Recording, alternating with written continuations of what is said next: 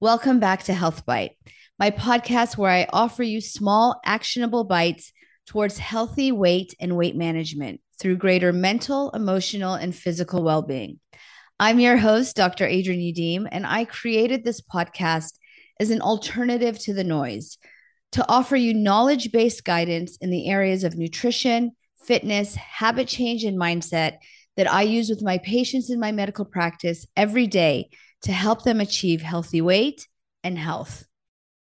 We talk a lot about self care and self compassion on this podcast, partly because the science shows that our ability to lose weight or engage in habit change or achieve our goals depends on it. While many of us still believe in bullying ourselves into change, that's what I call motivating ourselves from a place of shame and, quote, tough love. The science really shows that actually that's not effective in the long run. Far more effective is being able to approach ourselves from a place of self acceptance and self compassion, which means that we have goals. We may want to lose weight, for example, and yet we are able to accept ourselves in this moment as we are and also accept how we got to this point. A lot of people struggling right now with weight gain, particularly on the heels of the pandemic. And just to give you statistics, by the way, 42% of Americans reported gaining weight during the pandemic, with average reported weight gain of nearly 30 pounds. So if you fall into that category, you certainly are not alone. And oftentimes, that truth, the fact that we, quote, let ourselves go or something happened that got us to this point, is met with a lot of shame and self-condemnation and self-directed anger. And if we can actually approach ourselves from a place of understanding and self-compassion, we are far better off and far better positioned to make effective change. You can hear more about self-compassion practices in past episodes that we'll link in the show notes. The most recent episode was actually, I think, 2 or 3 weeks ago.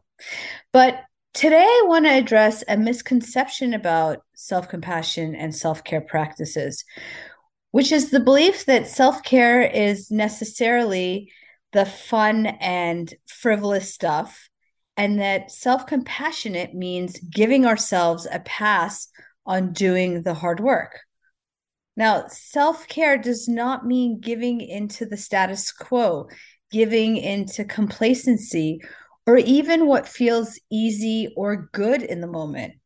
On the contrary, engaging in true self-care means doing hard things because we know that they're in our best interest and because we know we are worth the effort. But again, to be able to do them in a way that is compassionate, meaning patiently, mindfully, and in a non-judgmental way. So let's delve into this a little bit more and into an example of self-care as it relates to health and weight. You may think of eating out or a glass of rosé as an act of self-care. And while that may feel good and or be something that you want to engage in, and that's totally fine, that's not the kind of self-care that I'm talking about. That, by definition, is not self-care.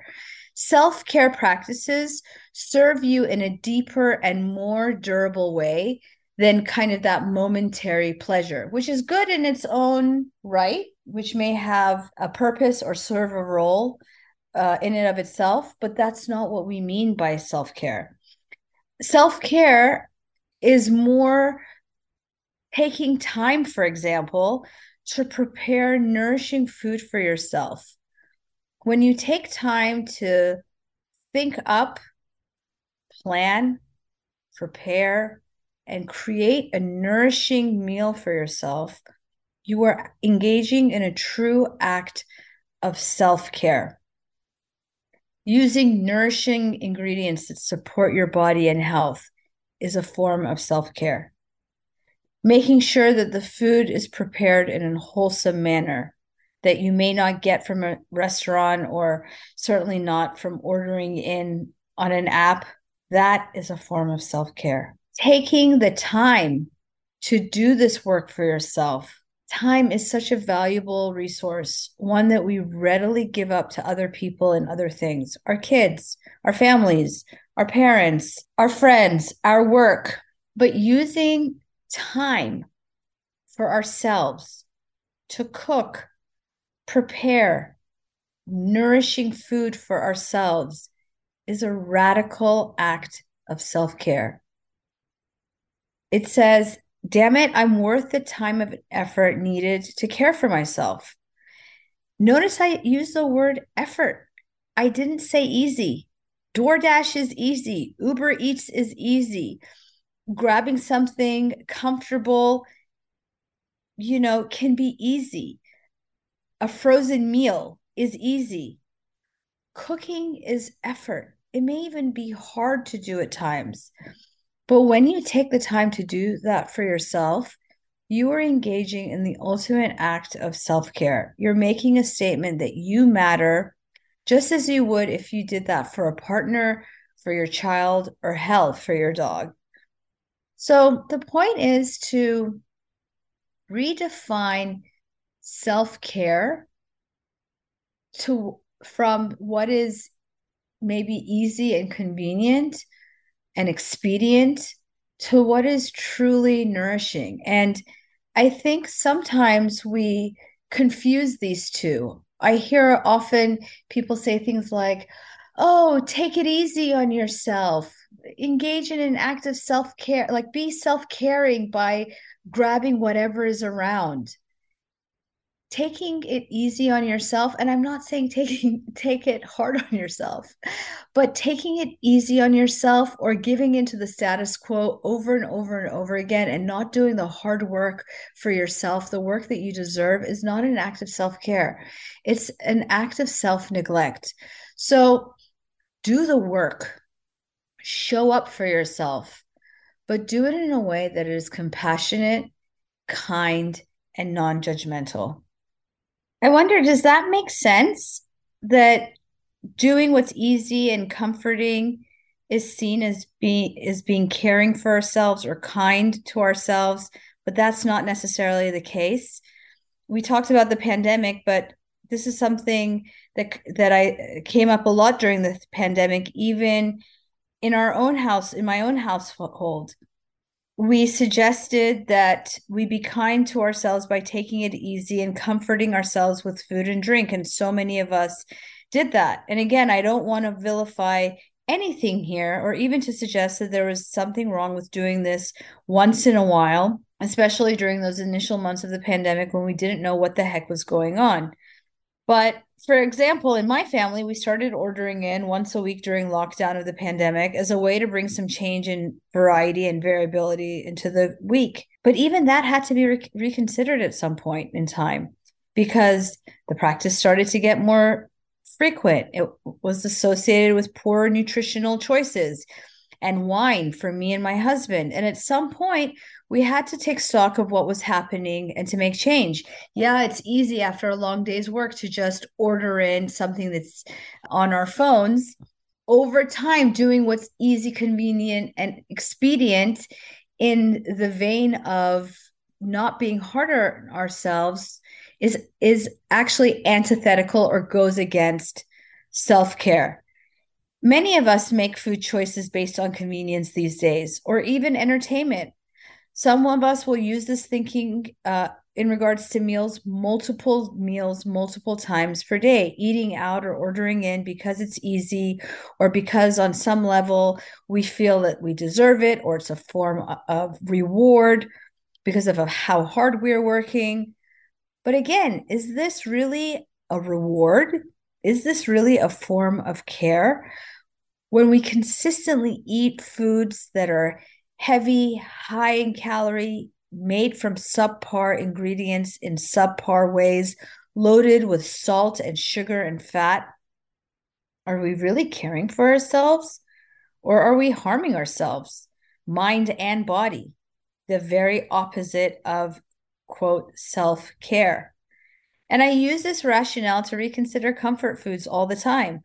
Some people say comfort food is kind. It's a way of caring for ourselves and caring for others. And again, this is not to vilify these foods. These foods, these quote comfort foods, pies and mac and cheese and those kinds of decadences, sometimes is okay.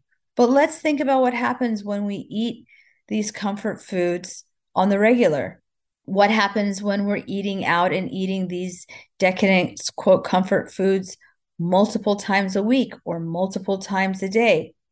For example, imagine a typical Western diet: a bagel for breakfast, followed by pizza and Coke for lunch, followed by pasta and wine at night, maybe some savory or sweet snacks in between.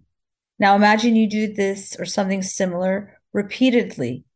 In the short term, eating that bagel or sugary drink, which is full of refined and processed carbohydrates, drives up your blood sugar, which after which you crash and are left feeling anxious, irritable, hungry, and full of cravings. That doesn't feel good. It doesn't feel like your body is cared for. In fact, it feels like we just set the house on fire. That fatty meal, like a big bowl of creamy pasta or mac and cheese, we are left feeling heavy, bloated, overly full. The alcohol. What about the alcohol? Even though alcohol initially takes the edge off and may feel like an act of leisure, fun, or self care, what happens then? The alcohol interferes with our sleep as well as our mood. I've recorded several podcasts actually about the effects of alcohol on our mind and body. Just go back and search your platform, or you can head over to dradrianudim.com to get more information. But again, doing any of these things occasionally, it's fine. But when we do them routinely and under the guise of, oh, taking it easy, taking care of ourselves, we're actually doing the opposite of self-care. We are doing self-harm. We are hijacked by the moment to moment, day to day effects of our diet. Our bodies and our minds are hijacked. Our emotions, our mental state, and physical state and well being are hijacked. And when we do this consistently, we're also met with the downstream consequences of weight gain and all the physical effects that has, as well as the downstream mental consequences, which are depression and anxiety. And yes, when we consume these foods consistently, the types of foods that we associate with comfort are actually associated with a higher risk for depression and anxiety when consumed consistently. So the point here is doing the right thing for ourselves. Engaging in true self-care should not be confused with doing what is easy or expedient or gives us the most immediate, fastest emotional payoff. These things, the fast and easy that make us feel good in the short term, are actually not aligned with self-care. True self-care takes work and effort. But in the long run, doing that work and providing that effort pays dividends in the long run. I want to encourage you to do the right thing for yourself and for your body. Truly care for yourself and your body by doing things that take work and effort, because you are worth the effort. But approach it in a self-compassionate manner by having understanding for yourself, for why you are where you are in this moment, and with self-acceptance, accepting yourself how you are, just as you are in this moment, and knowing that you can be self-accepting and yet you commit to making change that will only help support you as you go forward. Remind yourself that maybe you didn't have the knowledge or the bandwidth to do certain things for yourself. Be kind by managing your expectations and reminding yourself that you don't have to be perfect in order to be effective. Nobody is perfect in this effort, nor do they need to be. Sometimes we won't get it right. Sometimes we'll opt to do it a different way, especially if we're new to this type of thinking or have done things in another way for a long time. It takes time to make change. We are human. And using this compassionate understanding and this stance will make us more resilient to when we falter, better able to get up, dust ourselves off, and move forward. And in doing so, more able to make sustained and durable change. So I hope that in this podcast, we've really made the distinction between fun and entertaining and easy and true self care. Self care is deliberate, it can be challenging, time intensive, resource intensive, but it is worth the time, effort, resource, and work because it's doing right by ourselves, doing right for ourselves, mind and body in the long run. Do the right things for yourselves, people. Take the time and the effort to do what's good for your mind and body. Do it in a way that is compassionate, non judgmental, kind, and understanding. Remind yourself that it doesn't have to be perfect in order to be effective. And in approaching your mind and body and your habits this way, you are so much more likely to engage in self care practices that are durable, consistent, and long lasting. Wishing you a happy and healthy week. If this podcast helped align your mindset to that end, I would love it if you would hop onto whatever platform you're listening to this podcast on, Apple Podcasts, Spotify, or any other. Write us a 5-star review. Let us know why you love this podcast and share with someone that you love. Have a great week, and I can't wait to see you again next week right here on Health Bite. Until then, bye now.